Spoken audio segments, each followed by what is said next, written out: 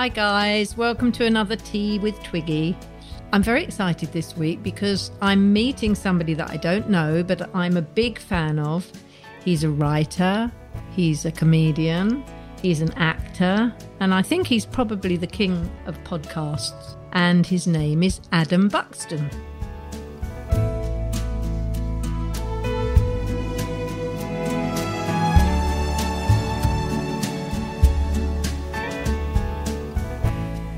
Adam Buxton, hello. I can't believe I'm talking to you. Hello. This is probably, this is just about the most exciting moment in your career, I would imagine, Twiggy. Face of the 60s. All through the 60s you were thinking, yeah, it's fine being the face of the 60s, but when am I going to meet Adam Buxton? But you are the king of podcasts, sir. No, I'm thrilled because I'm a big fan. And when you posted that picture of yourself in place of me on the David Bowie pinups cover last month, wasn't it? January. I just thought I've got to somehow get in touch with you. Yes, I photoshopped my face on top of your face on the cover of the album Pinups. And I did that a while ago, actually, after Bowie died. Oh. Before he died, we did a special to coincide with the exhibition at the V&A and the David Bowie Is exhibition. And I do a show called Bug, a live show where I introduce music videos at the BFI South Bank, and I sit on stage and talk about them and stuff. And we did a Bowie special at the V&A as part of the David Bowie Is exhibition. And as part of my preparation for that, I did some stupid fooling about, and part of that was photoshopping my face into various album covers that I particularly liked, and one of those was the Pinups cover. And so it's quite cool to find out that you'd seen that. Oh, I hadn't seen it when you first did it. I saw it where my daughter Carly saw it and she sent it to me, and then I reposted it on my Instagram because I thought it was brilliant. Oh, cool. I most recently used it as the image to go with a Spotify playlist of some of my favourite Bowie songs that I posted on his birthday this year. Oh. Well, along with you, I am a huge David Bowie fan, and I just feel thrilled to bits that I actually met him and got to work with him very briefly. Yeah, doing that. But the amazing thing about that photo, because God, it must have been about, when did he do pinups? You probably know. Was it early 70s? Wasn't it? I'm always lousy on dates, but I would say 73 or something like that. It was after Aladdin Sane. Yeah. Anyway, it was early 70s, and he contacted... No, it was Vogue, actually. Vogue said... Because he was... I don't know when you were born, but he was huge. 1969. Oh, so you were a baby, so you don't remember this.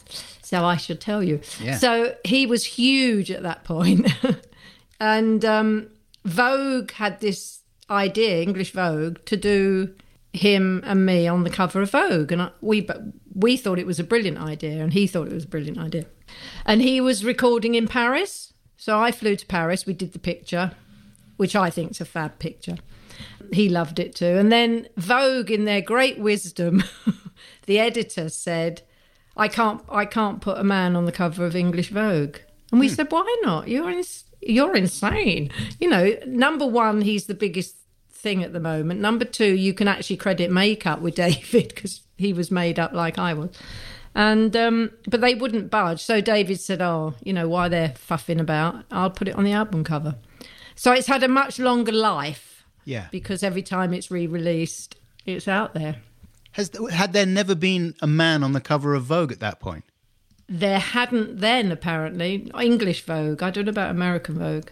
Yeah. It just seems such a stupid reason. I suppose gender and concepts of male and female and things like that were far more fixed, which was part of the reason that Bowie was such a delight and a shock to a lot of people, because he was playing around with those things. Of course. When actually at that point, not that many people had started to bend the rules.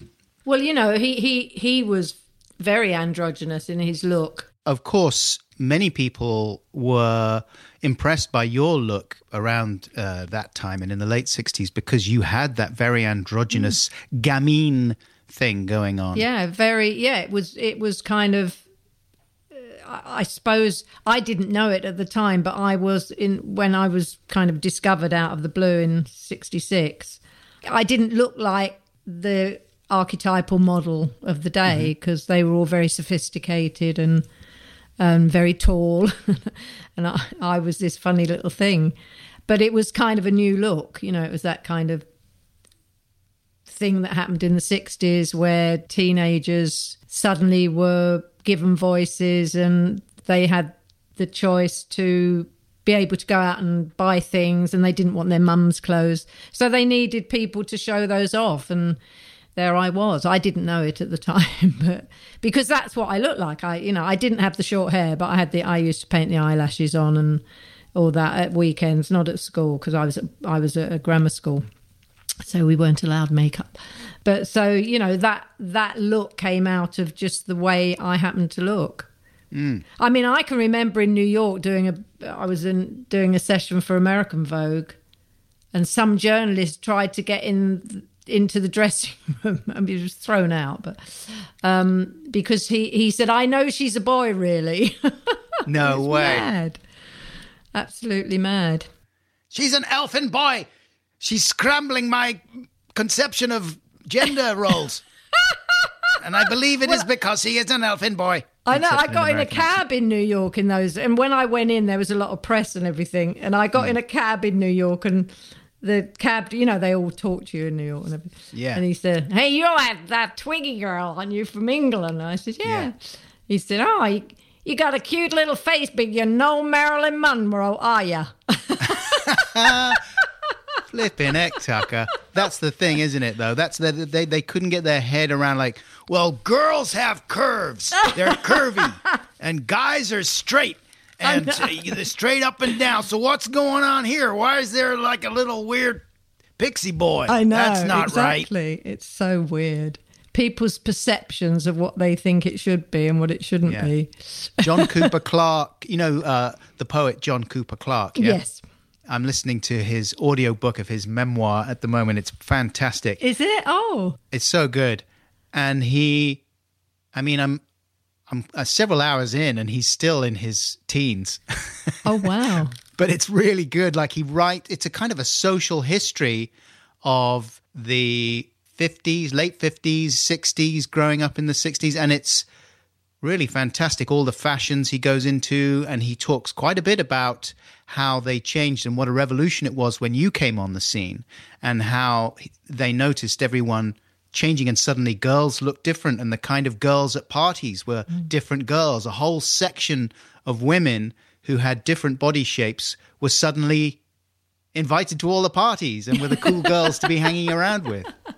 It's funny because I wasn't a big party. I was so busy working and traveling, and you got to remember I was a really kind of shy little girl, and I thought they'd all gone mad when that happened to me. So I wasn't like out there and doing it. I mean, I was working very hard and traveling all around the world, but I didn't really do the party stuff much. Probably why I'm still here. I was going to say, you looked after yourself. That is, a lot of people didn't make it through the 60s. I know. And I saw a lot of that, and I saw, you kind of saw it around you. But, I was very influenced by my dad, who was a good northern lad. He was from Bolton, very sensible. And I think I got most of his genes because I'm pretty sensible and pretty kind of grounded. But it was mainly because of my dad, who would say, you don't want to do that, Leslie. Not good news. Yeah. And he was right. Bless him.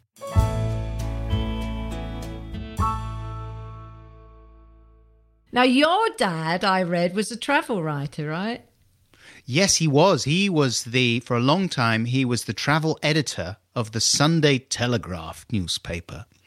And because of that, we got to travel around the world and go to amazing places before really traveling to foreign countries or traveling anywhere beyond Europe was something that a lot of people did. You know what I mean? Like going to America in the early 70s was just not affordable for most people. And it was only when Freddie Laker and all those cheap airlines started coming along and enabling people to fly transatlantic for, 100 quid, less than 100 quid, that America suddenly became a realistic destination for families and holidays like that. But we got to travel around America right through the 70s. And my dad was very much at the vanguard of popularizing the US as a family travel destination in the 80s. So we used to go there 2 or 3 times a year for much of the 80s. It was great. I loved it there. Oh, man, it was so exciting and I bet. glamorous. From what age did you go with him? I mean, as young as I can remember, really. I've been going through all my mum and dad's photographs, boxes and boxes of slides. I bought a fancy scanner. You can probably see it behind me there. Look at this monolith behind me there. My goodness. Yeah, it's huge. And I've been spending weeks and weeks just scanning all these transparencies and finding loads of beautiful shots that my dad took. He was a good photographer, of us traveling around the US, going on, because he'd take us all and then he'd write about it. So it wasn't like, it was all work.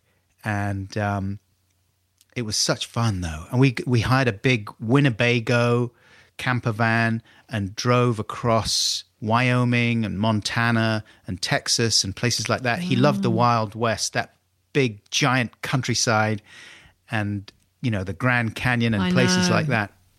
And so we were doing that when I was very little. I've got photographs of me standing on the edge of the Grand Canyon at aged 1 or 2, barely able to walk, and there I am teetering on the edge. My dad obviously thought it was a funny photo, but my mum always used to say, "Oh, I hate that photo. I can't look at that photo."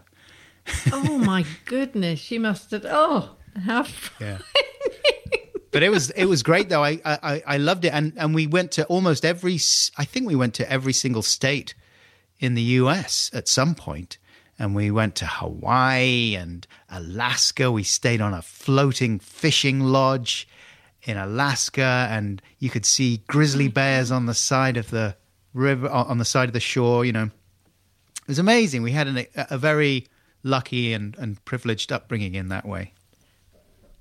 I say that's an amazing thing to give a child, actually, because, as you said, especially in those days, most families from England couldn't have gone to America because it was so expensive. Yeah. But what was your favourite place you went? Can you remember? I loved Hawaii.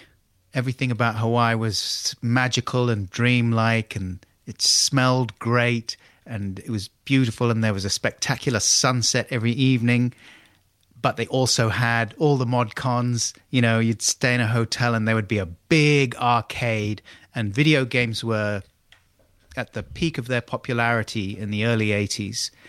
And I absolutely loved them. And so I would beg my parents for a stack of quarters and head off to the arcade and play Space Invaders and Q*bert and Robotron and Donkey Kong Jr. and all this stuff. And then, go off to the beach and splash around in the beach. And then you have supper and outside, and they'd have these big luau things and people dancing and what's it called when you go underneath the pole? Limbo dancing, limbo, isn't it, or something? There when you you go. have to go under. Yeah, there you go. Limbo dancing, all that sort of stuff.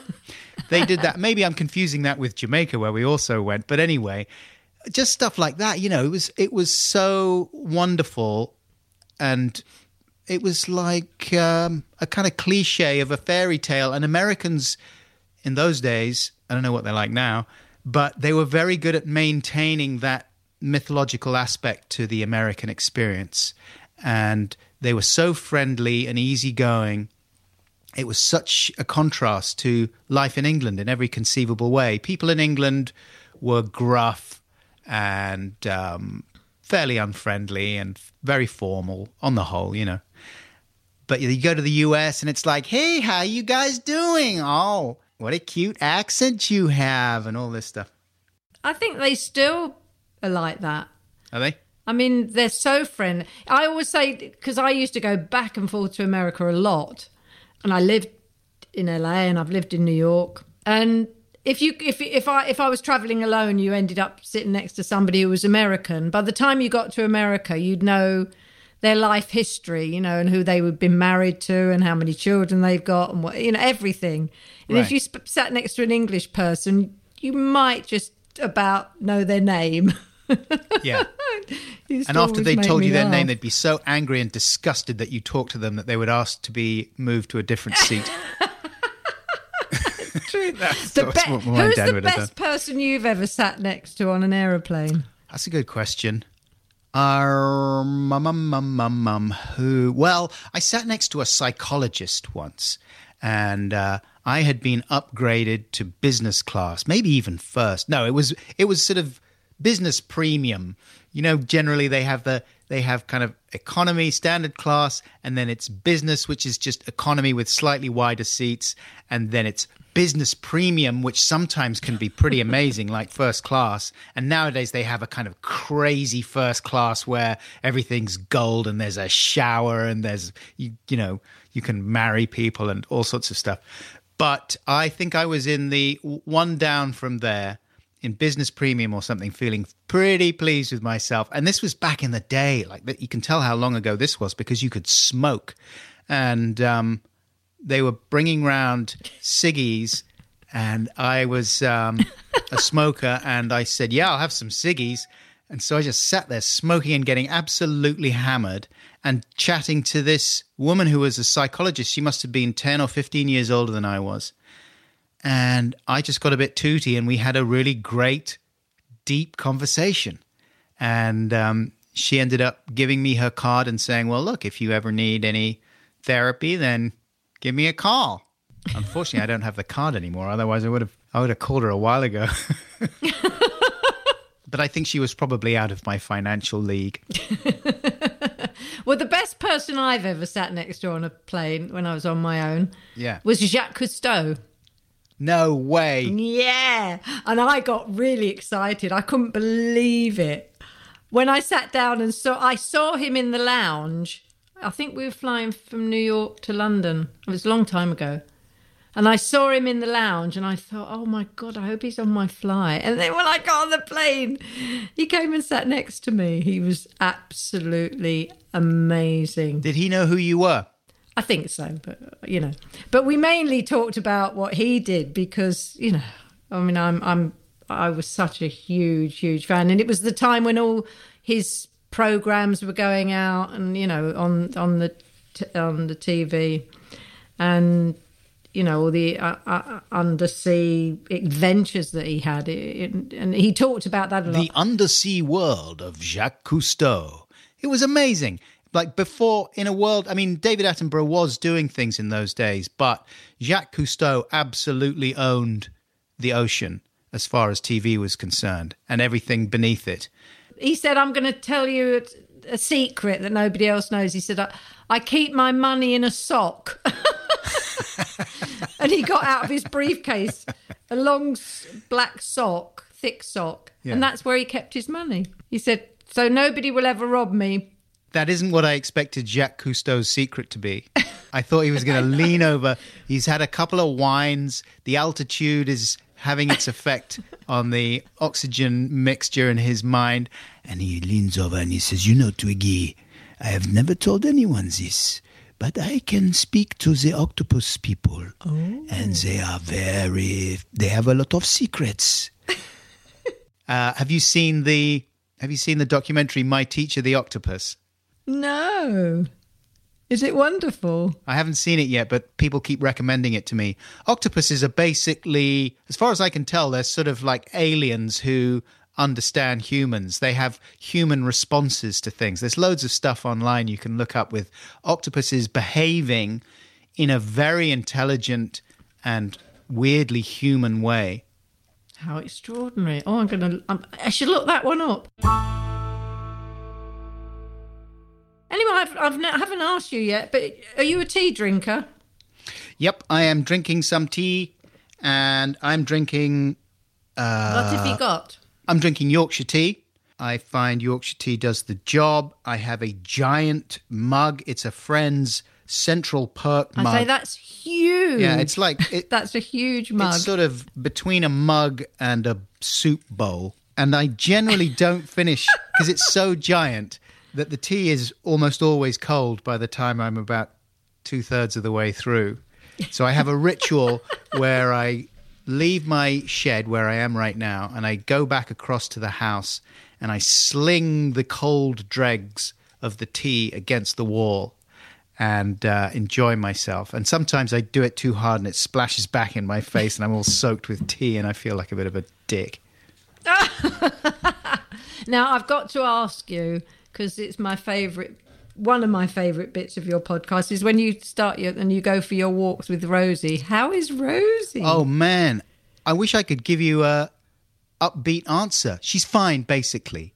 But as I speak, she is at the vet, and we are quite worried about her. I think she's going to be fine. My wife is more worried than I am. But it's been weird. She's been ill recently. We gave her some... Maybe I shouldn't go into the details of what we did because there's like weird we gave her some pills for like fleas and ticks, but we hadn't given her them in pill form before.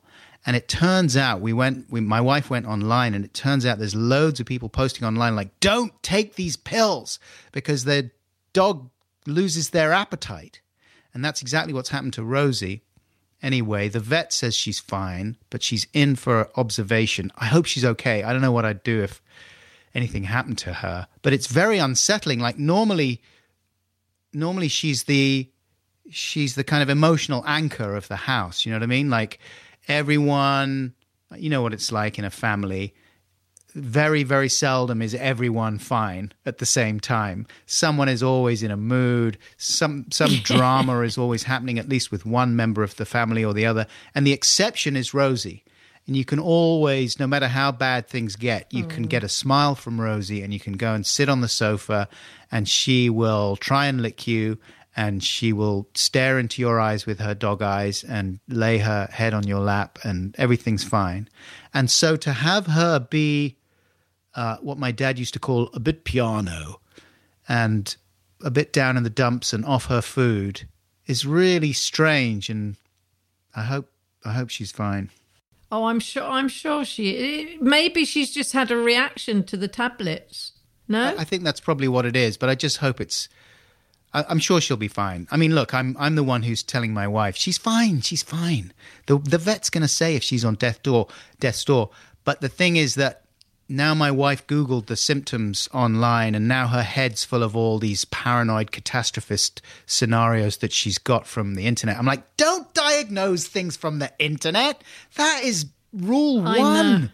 You should never do that. That's insanity. She's like, I know. But look, it all makes sense. I'm like, what are you? You're going to be into QAnon next. Stay off the internet. That's true. Yeah, I always think if you have something wrong with you, don't look it up on the internet, man. Because it always...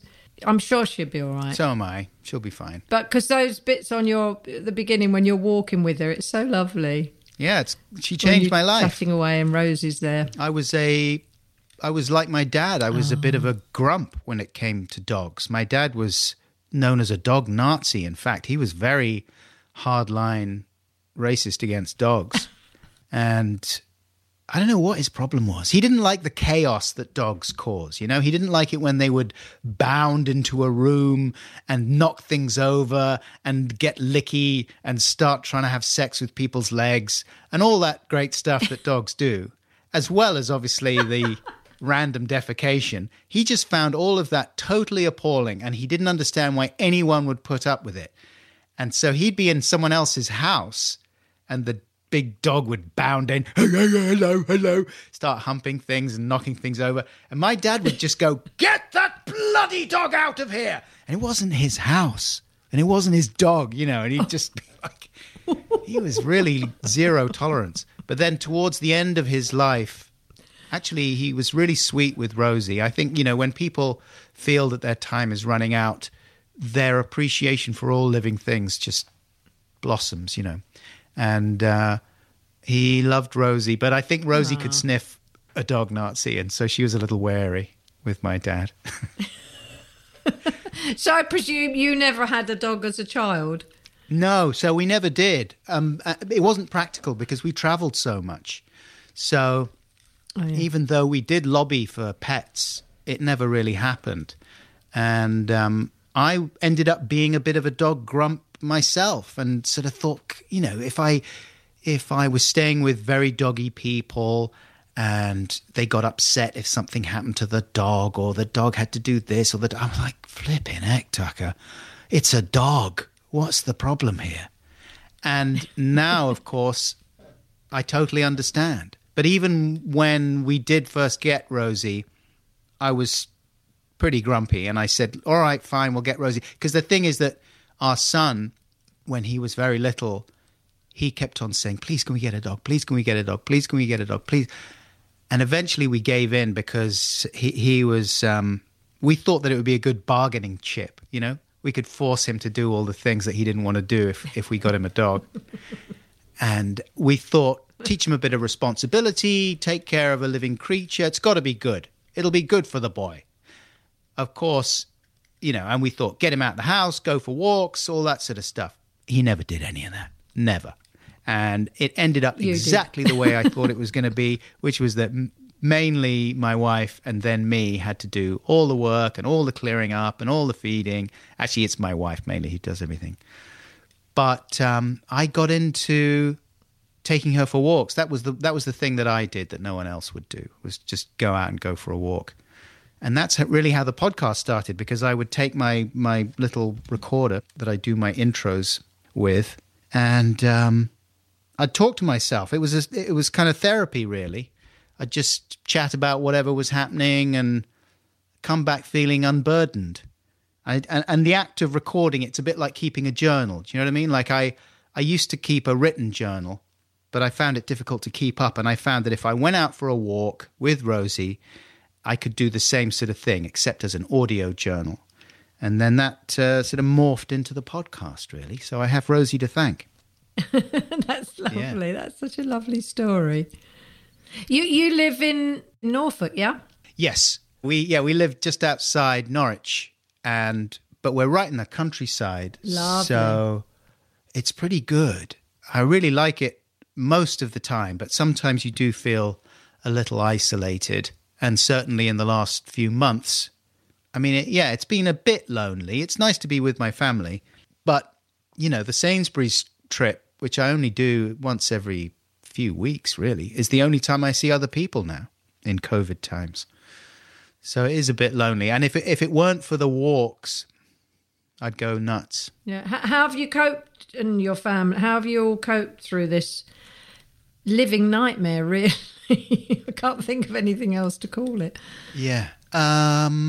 Okay, yeah, fine. I mean, I always feel obliged to acknowledge the fact that we are in an extremely fortunate position in every conceivable way out here. So, when you watch the news and you're reminded of what some people's lives have been like, and the people on the front line and the doctors and the nurses and the kind of unending, unbearable pressure, and then to have people outside the hospital who don't believe it's happening. I mean, that is how you can continue to do your job and sacrifice your time and your energy and your morale to that degree when you've got people who are so deluded. Boggles the mind. Anyway, it does. We've been okay. We've been all right. And we've had, happy times that we wouldn't have had if it weren't for the fact that we're all here together. My sons are teenagers now. So there's a good chance that over the last year we would have seen very little of them if we hadn't been locked down together, because if it was up to them, they'd be out carousing probably. And I'm grateful for the fact that I have had this time with them. So what, you've got 2 boys and a girl, yeah? 2 teenage boys, one a caveman and the other a book-loving aesthete, and a young daughter who is kind of great, and she's just so upbeat and clever. Not to say that the boys aren't. They're great in their own ways. There's no favorites, but my daughter's amazing. Women are better. How old is she? She is 12 right now. So she is in the process of transforming into someone who is a little, well, she has her own mind. So whereas in the past she just thought I was nonstop brilliant, now she has moments when she finds me a little bit tiresome. But it's okay. I remember in the past when she was really, like when she was 5 or something, I remember very clearly thinking, oh my God, one day she's not going to feel the same way about me anymore. She's not going to find me so delightful. And I was so depressed by that prospect. But actually, like everything, it kind of happens and it's not so bad. They're still there. Yeah. And it changes. My daughter... Exactly. You get other compensations. Yeah, my daughter's a grown-up now. And we're really, really close. But there were times, especially in teenagehood, because, they've got to spread their wings. And the first time she went off to... She didn't go to boarding school till she was about 15. She just went for the last couple of years. And I remember going back to our flat. And as soon as I opened the door, I just burst into tears. I mean, she was fine. It was me. It's that, the beginning of, you're letting them off the lead. And it's very emotional. But yeah, I'm not looking forward to that bit. I think my eldest son is due to start university later this year. And it's been a really protracted process of getting the exam results and the assessed grades and resits and reapplying. And oh my God, it's been a total ball ache. But finally, he got into a place that he really wanted to get into. And it was a night of celebration when we found out. But almost immediately, I felt like crying because it was like, oh no, he's going to go. Yeah. I'll miss him so much. Yeah, it does. That's life, I'm afraid, isn't it? It is. I've got the new joy of grandchildren, so you have all that to look forward to. Yeah, and then you fall in love all over again. Yeah, fingers crossed. I hope so. That would be wonderful. But I guess it was quite good, really, that you behaved yourself in the 60s. You weren't one of those parents who would have to be constantly saying, "Do what I say, not what I do." No, I was pretty boring. I was pretty kind of... I mean, the only bad thing I really did was smoke.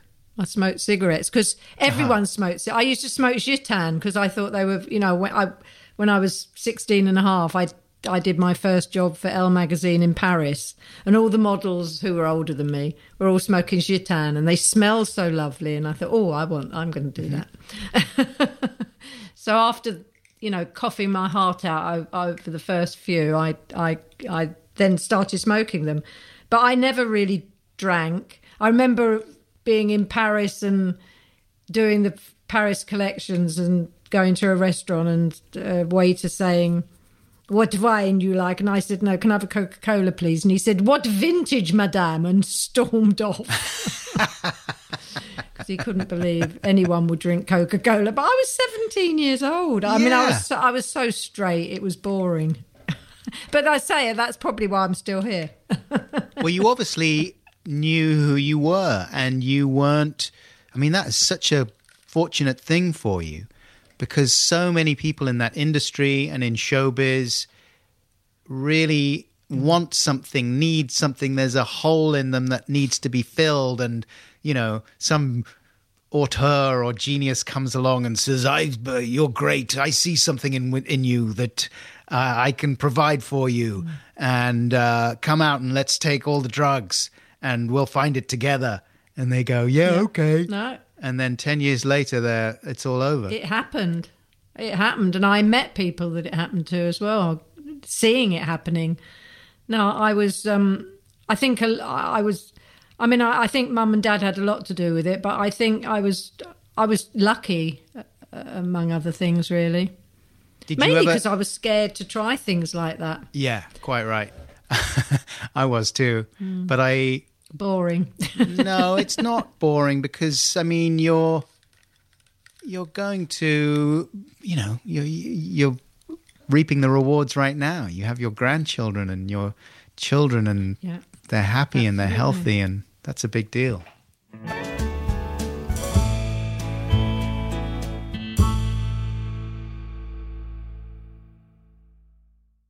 I loved your podcast with lovely Billy Connolly, who's a great old mate of ours, actually, and I love him to bits. And it was such a beautiful piece.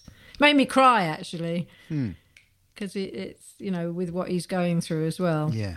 But I think it was on that one. It might have been another one where you talked about you went to boarding school and that you hated it. Yeah, that's one of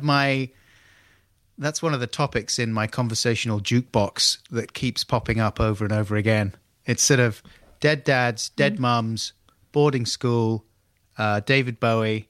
Anyway, yeah, I think that I ended up really enjoying boarding school and finding that it was a very intense and exciting experience, but only because I think initially I had been traumatized. I really think that that's true. And I remember I used to hear people talking about boarding school in those terms and saying that it traumatized them. And I would think, oh, come on. It wasn't that bad. You know, it's like, come on, you snowflake. Because I think my mum was a little bit like that. She was like, oh, nonsense. It's fine. You're fine. You know, nothing bad happened to you. It's not like you're in the war or something. It's like, yeah, okay. But actually, it is really upsetting to be separated from your family. If you love them, that is, and if they love you. And I was lucky enough that mine did, and I loved them. And we were having a great time, and then suddenly, age 9, it's like, oh, by the way, you're going to boarding school next term. It's like, what? What? And they would keep on talking about like, oh, it's going to be fun. It's going to be great. You'll have midnight feasts, and you'll make all these friends, and you'll have japes and larks. I was like, that's okay. I'm fine for japes and larks. What would be better is to not go and to stay here with you, because that's where I want to be, and it's nice. And but they had friends who sent their children to boarding school, so they kind of did what their friends did. Because my dad wasn't really from that world himself. His parents had been servants. And he had been, you know, his parents encouraged him and gave him a lot of opportunities so that he would better himself, as it were, you know, and be a bit of a social climber and a social mover. And so my dad really took advantage of that opportunity and very much gravitated towards the British establishment. That was the life he aspired to and that he admired.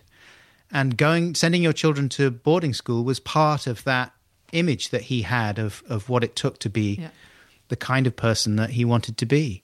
And also, you know, they thought we'd like it. They thought it would be fun, which it was, as I say, eventually. But for the first year or year and a half, it's really bad. And it's like, wow, this is my worst nightmare, and it's come true. My parents have gone, and I'm in this weird institution, and I don't like anyone, and there's grumpy matrons who come around in weird nurses' uniforms and shout at you, and the food's horrible, and you can't get out, you can't get away, and it's terrible. But then you start meeting people and you start bonding with the other children who are also having a terrible time. You know, like you sort of go out in the woods and you sit and you two little 9-year-olds crying because they're so lonely and homesick, and they just want to go home. But then you make friends on that basis, and that kind of friendship is very intense. And I went to a co-ed boarding school, so I think from a kind of Mickey Mouse psychological perspective, I invested very heavily in my emotional relationships with girls, especially, maybe missing my mum. I don't know, I'm improvising here. But I would just fall in love with all these girls and have passionate love affairs aged 10 and 11, you know. Nothing physical, obviously, at that point, but lots of love letters and just saying I love you the whole time, and then kind of kissing in the end of term film. And it was really electric and fun. And so it was an extremely kind of potent emotional adventure. Was that Westminster? Because you went to Westminster, didn't you? Yeah, I did, yeah. Or was Westminster afterwards? Yeah, Westminster was afterwards. By that time, I'd been sort of institutionalized, and the idea of actually going back home and living with my parents in London again was less exciting and less desirable than actually continuing that life of independence and living with other people of my own age and just having those intense experiences. But then Westminster, when I went to Westminster, which was all boys for the first 3 years or something until the sixth form, that was crap again because it was just boys and there was no girls. I was like, where's the girls? It's just all these terrible boys. And 13, 14-year-old boys, they're the worst people in the world. They're horrible and boring and shitty and mean. And I count myself, I was mean as well, and everyone bullies each other relentlessly. And it's just awful. And I just missed talking to girls so much and just hanging out with girls and kissing girls and everything about girls. But again, eventually, you make a new set of friends. I met Joe, kissed Joe all the time. He loved it. And so is that where your partnership began for, what you went on to do telly and lots of things with him? Yeah, exactly. Joe was this is Joe Cornish I'm talking about, who's my comedy wife. Your comedy wife. And he is now a super successful director. He's got 2 movies under his belt, Attack the Block and The Kid Who Would Be King. And he's working on a Netflix show. I don't know why I'm doing publicity for Joe right now. But anyway, he was a real... Because you love him and he's your friend. Yeah, that's right. I do love him. But he was great. He was one of those people who was he was the guy that was doing things. And people would gravitate towards him. He was a sort of Bowie figure in that way, you know what I mean? Just full of enthusiasm and energy and schemes and a kind of belief in himself that was really infectious. And he would cherry pick people around him that could help him realize his visions and his dreams. He wasn't doing it in a manipulative way, I don't think.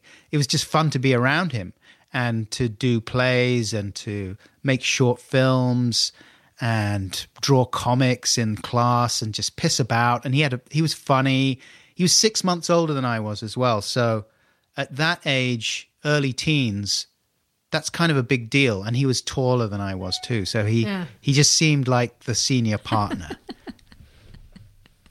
That's lovely. And so you left at the same time? Yeah, we did. And how long was it after you left Westminster that you joined up to do work together?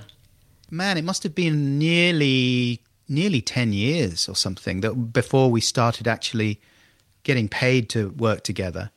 Immediately after Westminster, I just didn't really know what was going to happen. I didn't really get into any universities for a while, and I drifted into catering. I got a job in a restaurant, and then I became a bartender in the West End. And then I got sucked into the whole West End bartending scene, which was really fun, even though I drank way too much. And I kind of, yeah. Well, you had to test all the drinks. I had to test all the drinks, and I did. I tested all the drinks. Midori ended up being my favorite. That's proof that I really did test all the drinks. You know that stuff, that green melon liqueur, Midori. Yum. Ugh. Loved it. And so I did that, but Joe went off to film school, and he was in his own film school bubble for a while, but we always used to come back on weekends and hang out in London and carry on making stupid videos and making each other laugh and stuff. So eventually it was me, actually, that ended up sending in some tapes to a Channel 4 show at the time that was like a public access show called Takeover TV. Very early iteration of DIY TV on terrestrial television, because the whole concept of public access was an American thing, really, and people in the UK weren't that familiar with it. The idea that you would broadcast something homemade, something that any old Wally had made on their video camera, was bizarre. It was an oddity. And so we kind of bust in on that first wave of homemade video. And Joe ended up, he ended up helping me with a lot of these early jobs that I got. First of all, on Takeover TV. And then we got a commission to make our own TV show, which was called The Adam and Joe Show on Channel 4, which we did for 4 series. Seems unbelievable now. That's amazing. Have you ever done actual stand-up? Well, I came to stand-up quite late because I think I got to the point after we stopped doing the Adam and Joe Show. So in the early 2000s, I was drifting around, really. I didn't really know what to do. Joe was off helping Edgar Wright with film things. We were still doing a few things together, but we were a bit rudderless. And I remember watching a show called Edinburgh Nights that used to report from the Edinburgh Fringe Festival, and they'd show acts that were on there and have interviews with comedians. And I just thought, well, that sort of looks fun, and it doesn't look that hard, because we'd never done anything like that before. And in fact, we were a bit snooty, if I'm honest, me and Joe, about the stand-up world. We didn't really have that much interest in it. And we thought most stand-up comedians were stupid and boring and up themselves, which turns out to be partly true. But we loved TV and cinema, and we wanted to make TV, and we were into video, and we were into all that stuff. So stand-up seemed a bit boring by comparison. But in the end, I got over myself, and I thought, well, look, I better give it a go and see if I'm any good at it. And I wasn't. But what I did do was I started doing characters because I was too gutless to be myself. Like I wasn't one of these people who could get up on stage and just talk to the audience as myself. It was too terrifying. So I ended up doing lots of different characters, and I ended up incorporating video stuff when the technology became available. I got a projector and I hooked it up to my laptop, and eventually what happened was I started doing Bug in 2007, and I got the opportunity to not only be on stage, but to connect my laptop to the screen, the giant screen in NFT1. And that really transformed my relationship with being live on stage. And that was a good new beginning to my career. And I used to read out stuff from YouTube when YouTube was still young. I remember the day that I scrolled down beneath a video that I was watching, and I suddenly saw that people had left comments there. It was like, wow, look at all this. These people have left comments underneath this video. What a massive waste of time. And I started reading the comments, and they were so ridiculous that I wrote them down and I read them out at the next Bug show. So this was 2007. Uh-huh. YouTube was still only about 3 years old or something. And then that became a real staple of my live shows for a long time, is reading out YouTube comments. Still is from time to time. Well, I take my hat. I mean, I don't know how anyone gets on a stage and on their own. It's it's scary getting on stage anyway. But I've never actually got on a stage on. Well, I've done a concert, but that's singing. That's different. But to get up and talk and make people laugh, I should think, one of the scariest things in the whole world. It's scary when it's clear to you that they don't like you and they don't want you there.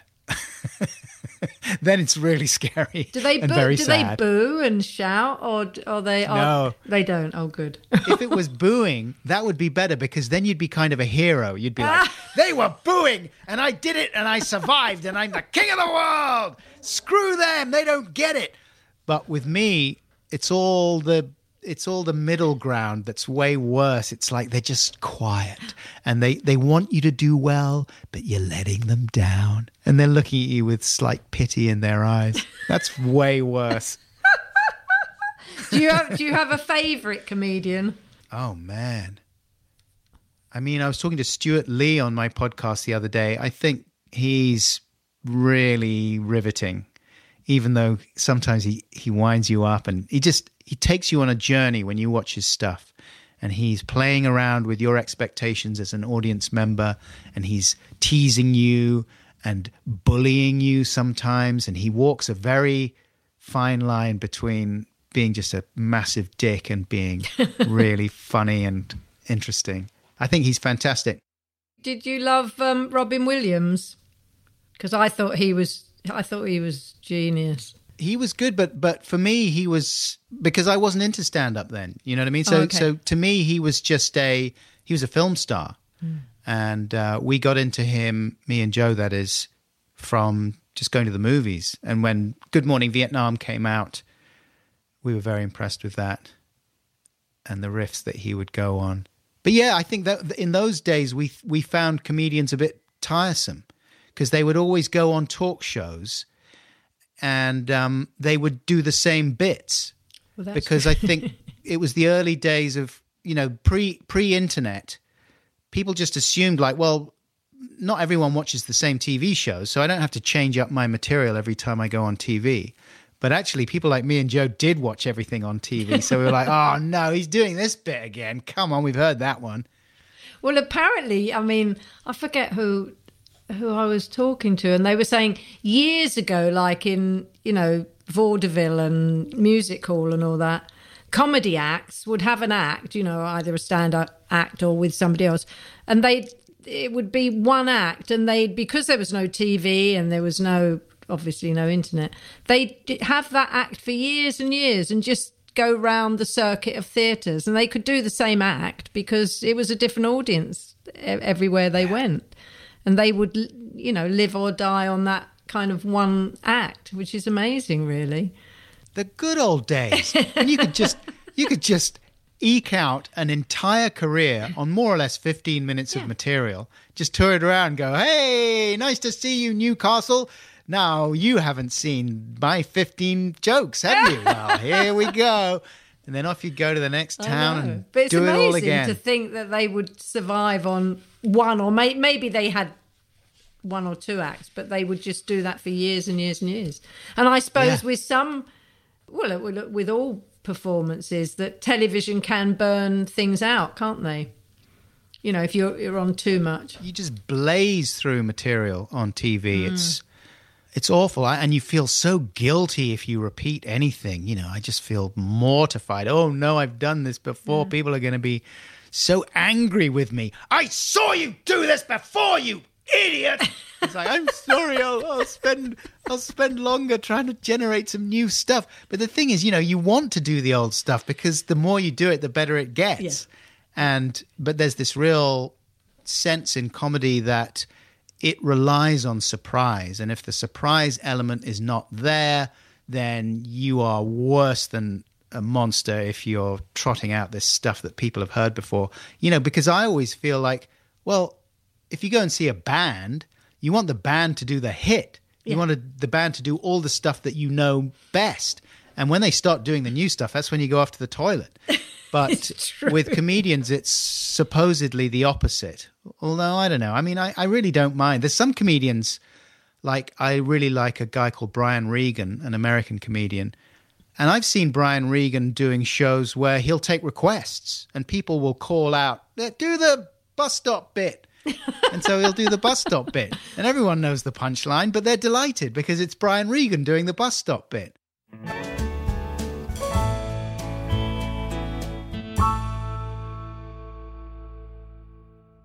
Have you learnt anything new in lockdown that you wouldn't have learnt before? Like something that you never thought you'd write or well, you know what?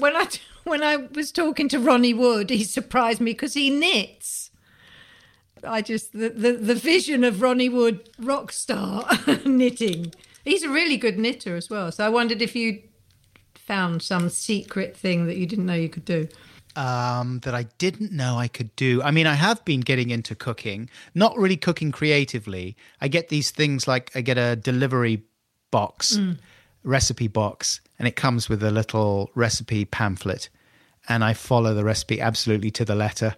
But I've learned some of them, so I improvise a little bit now, and I vary it up with my roast cauliflower taco bowl. I'm trying to I do just vegan and vegetarian ones because it encourages me to be more vegan and vegetarianish. Are you a vegan and vegetarian then? No, I'm not. But I don't eat that much meat at all anymore. And I find that I'm happiest when I'm not eating meat. I don't eat red meat, and I've more or less cut out chicken. I don't like chicken, and I am happiest now when I'm eating some roast veggies. And I was a very picky eater when I was young. So things like tomatoes, which up until lockdown 1, I hated tomatoes. And then I just thought, okay, come on, here we go, lockdown fun.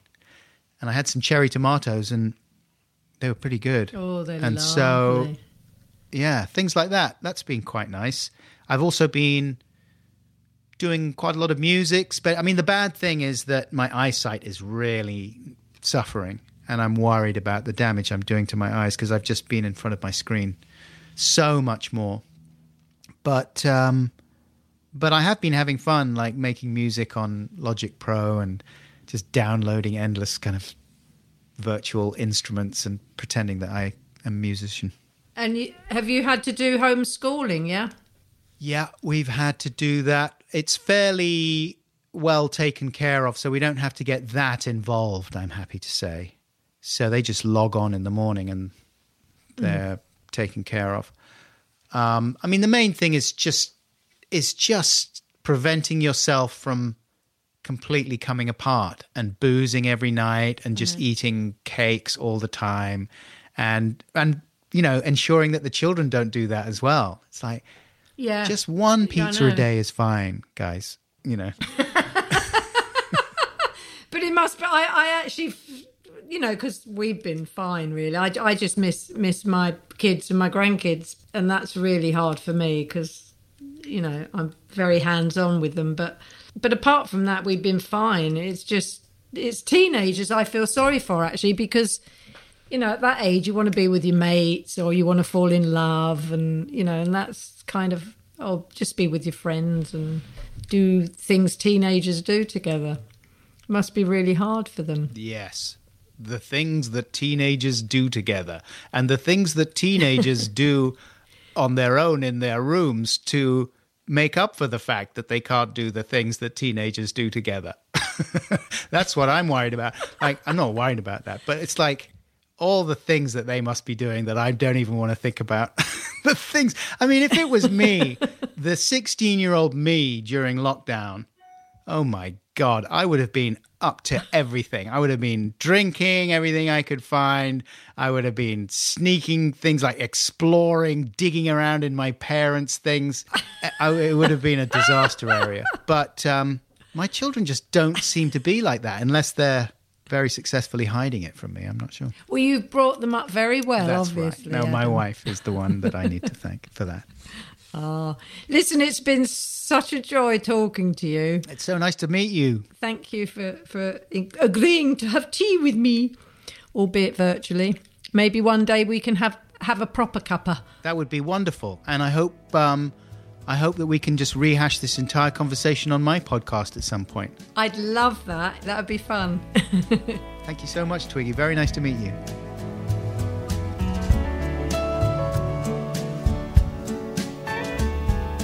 Well, I think I've made a new friend in Adam Buxton. What a lovely man and interesting career and lifestyle. And I really enjoyed talking to him. I hope you enjoyed it as much as I did. And I look forward to meeting him in person one day. See you next time. Bye. If this is your first time listening to Tea with Twiggy, please do remember to tell your friends.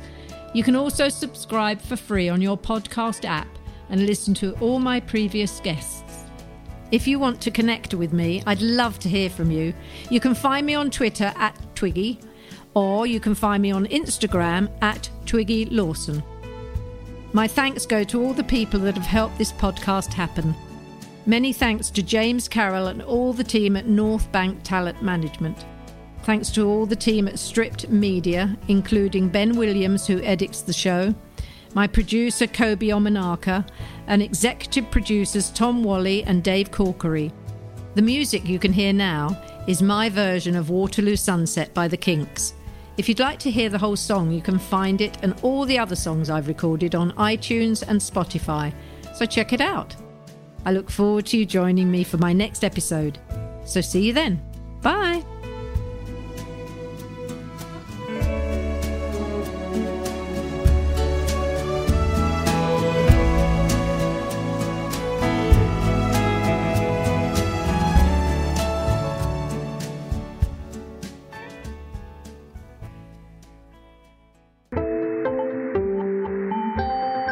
You just heard a Stripped Media production.